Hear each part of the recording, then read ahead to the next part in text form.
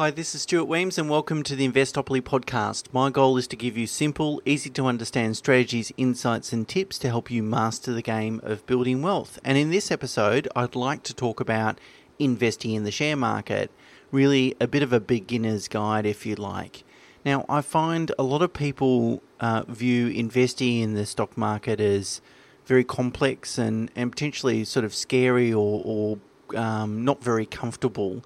And I think most of that really comes about as a result of a lack of understanding of how the market works, how stocks are valued, how you should invest, and also how to avoid the sort of common mistakes which I've previously blogged about. So I thought it was a good time to sort of take a step back and instead of talking about index funds and managed funds and these sorts of things, talk about just the basics in respect to the share market. So as always, there's lots of links and charts and so forth in the show notes and obviously on the blog and our website. So if you need more information, certainly have a look there. So let's start by talking about, well, how does the stock market work and how does the market value a share in a company? And essentially the stock market really is just a place where buyers and sellers come. And a buyer will bid to the market what it's willing to pay for a particular share. So, I might say, look, I'd like to buy 2,000 shares in CBA and I don't want to pay over $79 a share.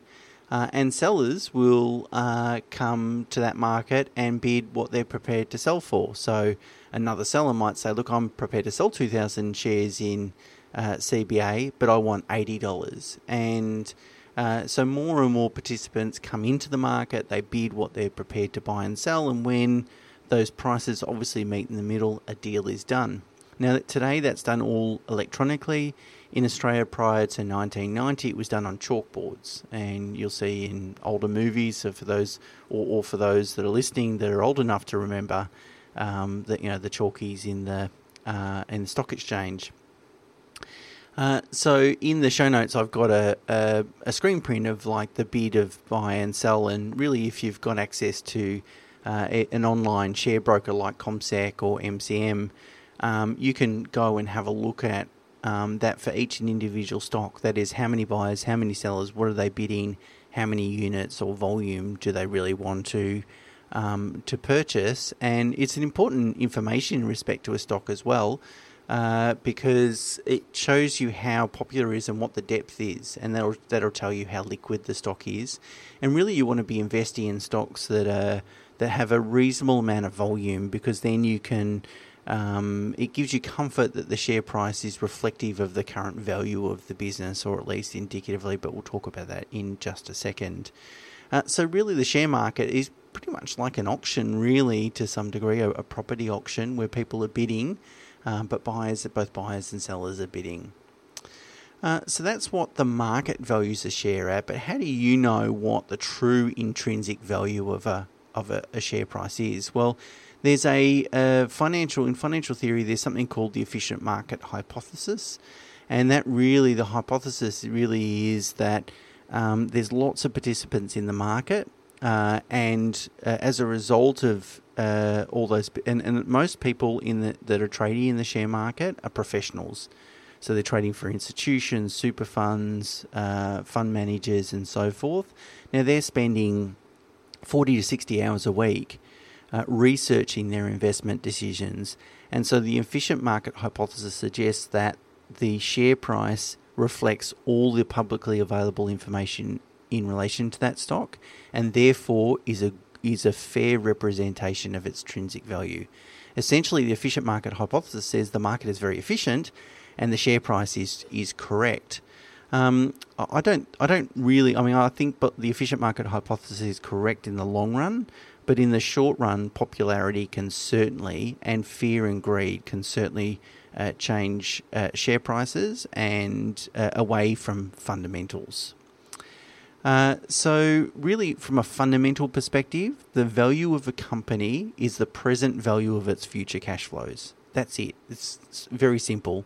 That is, that if I have a company and over the next 10 years it's going to generate $1 million in profit after tax, so $10 million over 10 years, then what is the present value of that money today? Now, the present value means you've got to discount the dollars back because, $1 million in 10 years, firstly, it's not going to be, because of inflation, not going to be worth what $1 million is today.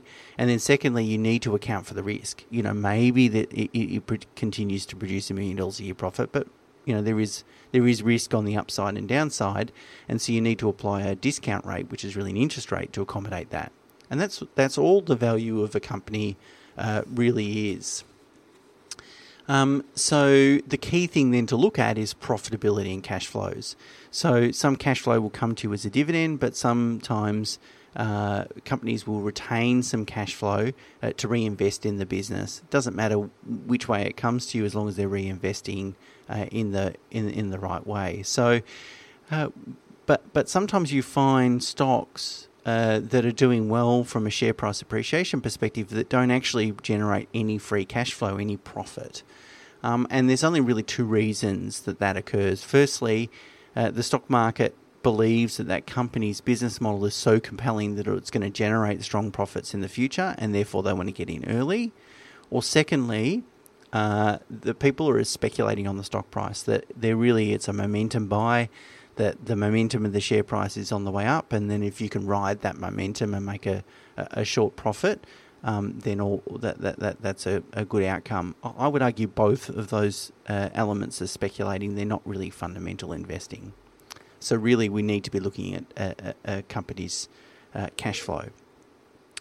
So now let me talk quickly about some of the key terms and when some of the key terms and measures and when to look at them and use them. So the first one is earnings per share, or the acronym EPS. And that's really just the amount of profit after tax that a company makes divided by the number of shares on issue. So, for example, I might own a stock that's worth $10 per share, and the EPS might be $2, which means that I've paid five times the earnings of investing in that company, which feels very low, and you'd be really comfortable, I think, to invest at that level. Whereas if you've got a $10 stock and the earnings per share is 1 cent, then you know that you've got to really hold that.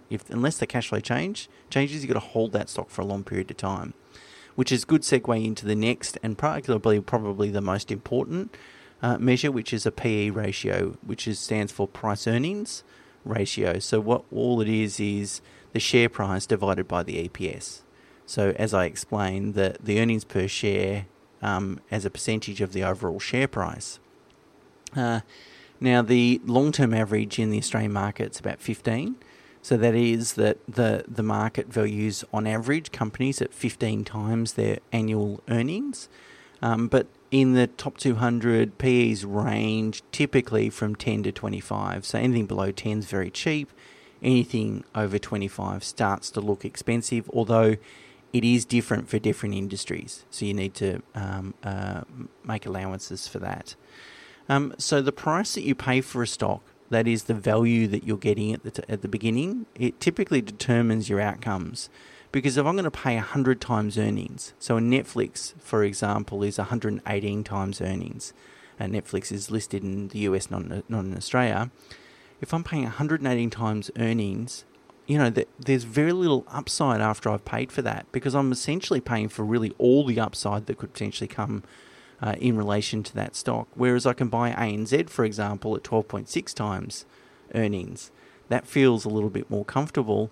To put it in context with how Netflix is valued, and I'm just picking on Netflix because it is a big sort of standout, but if your local pizza shop made, say, $100,000 of profit, it'd be akin to you going and buying that business for $11.8 million, nearly $12 million for a pizza shop.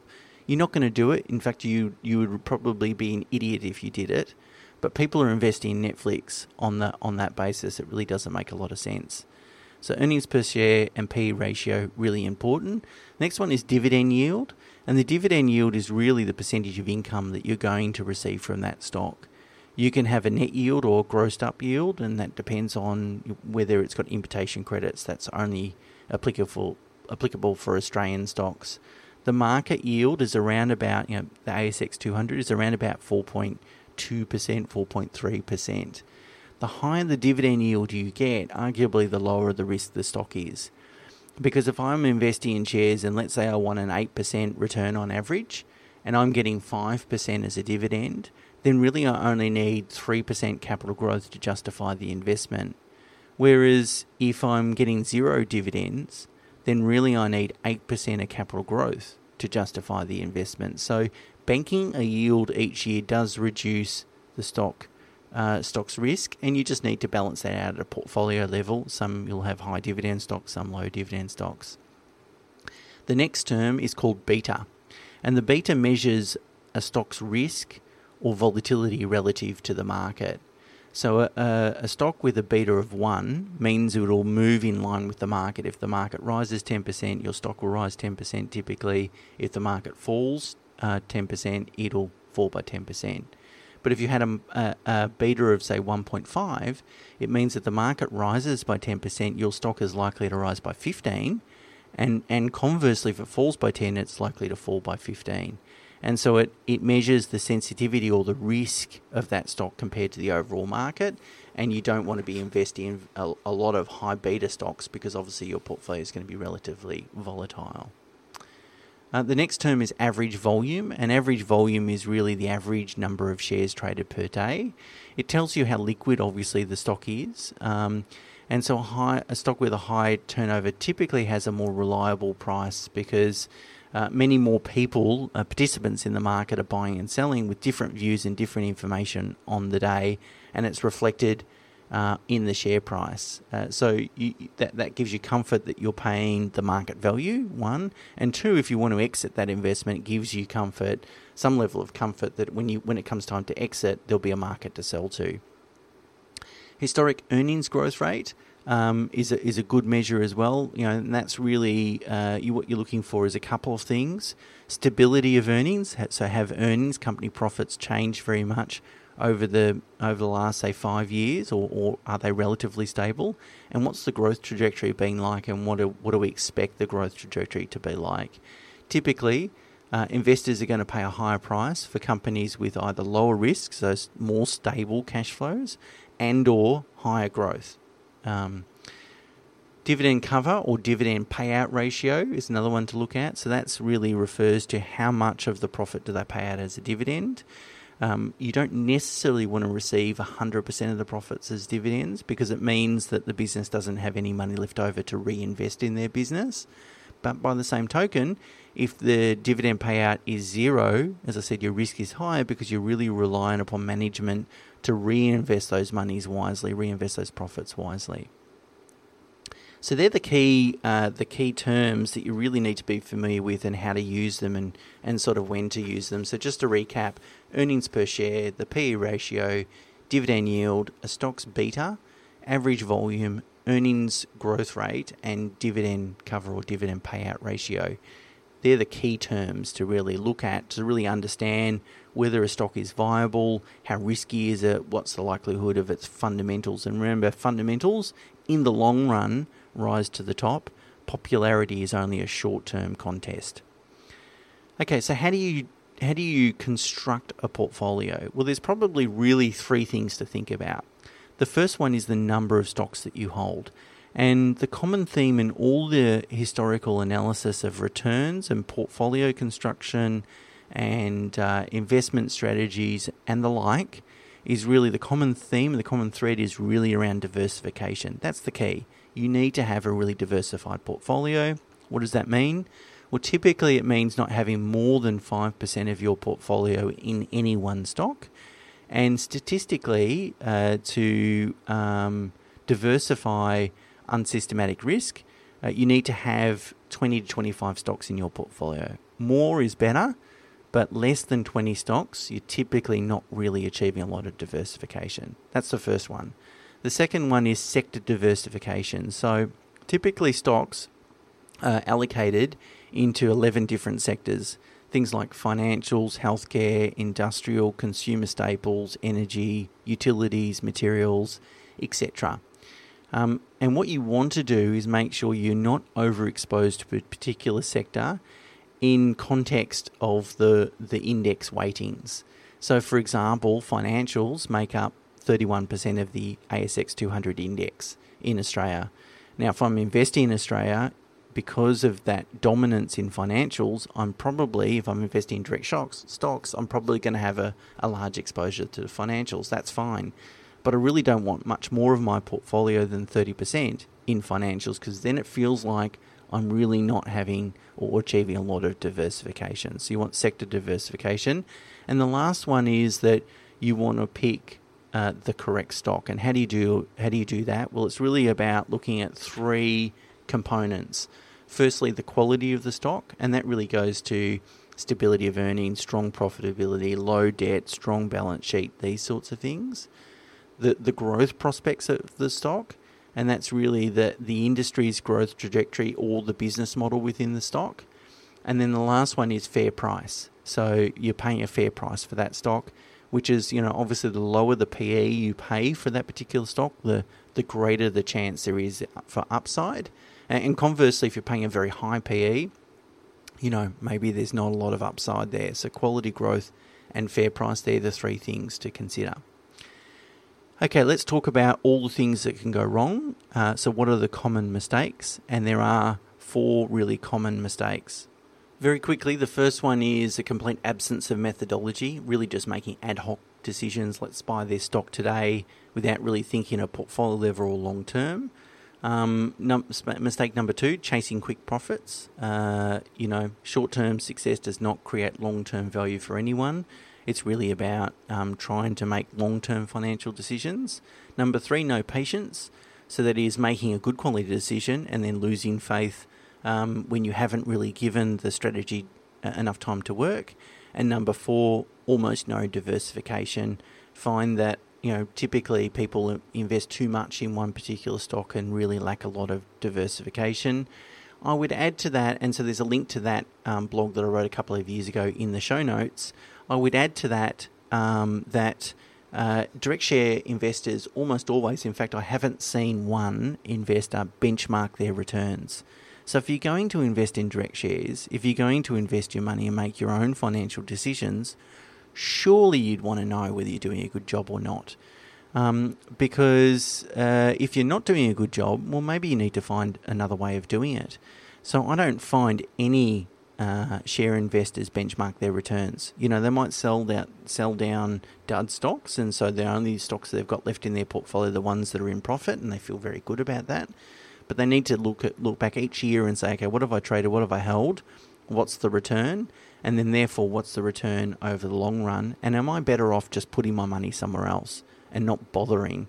And I think most people don't benchmark their returns, probably because of their ego. Ignorance is bliss. I would imagine if they did benchmark their returns, they'd find they're actually not doing a very good job. But ignorance won't ever help you build wealth or achieve financial independence. Okay, so let's wrap this up. What's the best way to invest in shares? Should you, if you've got a desire to, go out and start a direct share portfolio, or is there a better way? Well, definitely do not invest in direct shares. Even the professionals struggle to achieve good results. In fact, just recently S&P released the most up-to-date results for the year ending 30 June 2019, so the financial year just ended. 93% of active fund managers failed to beat the index last year. Now that's professional managers.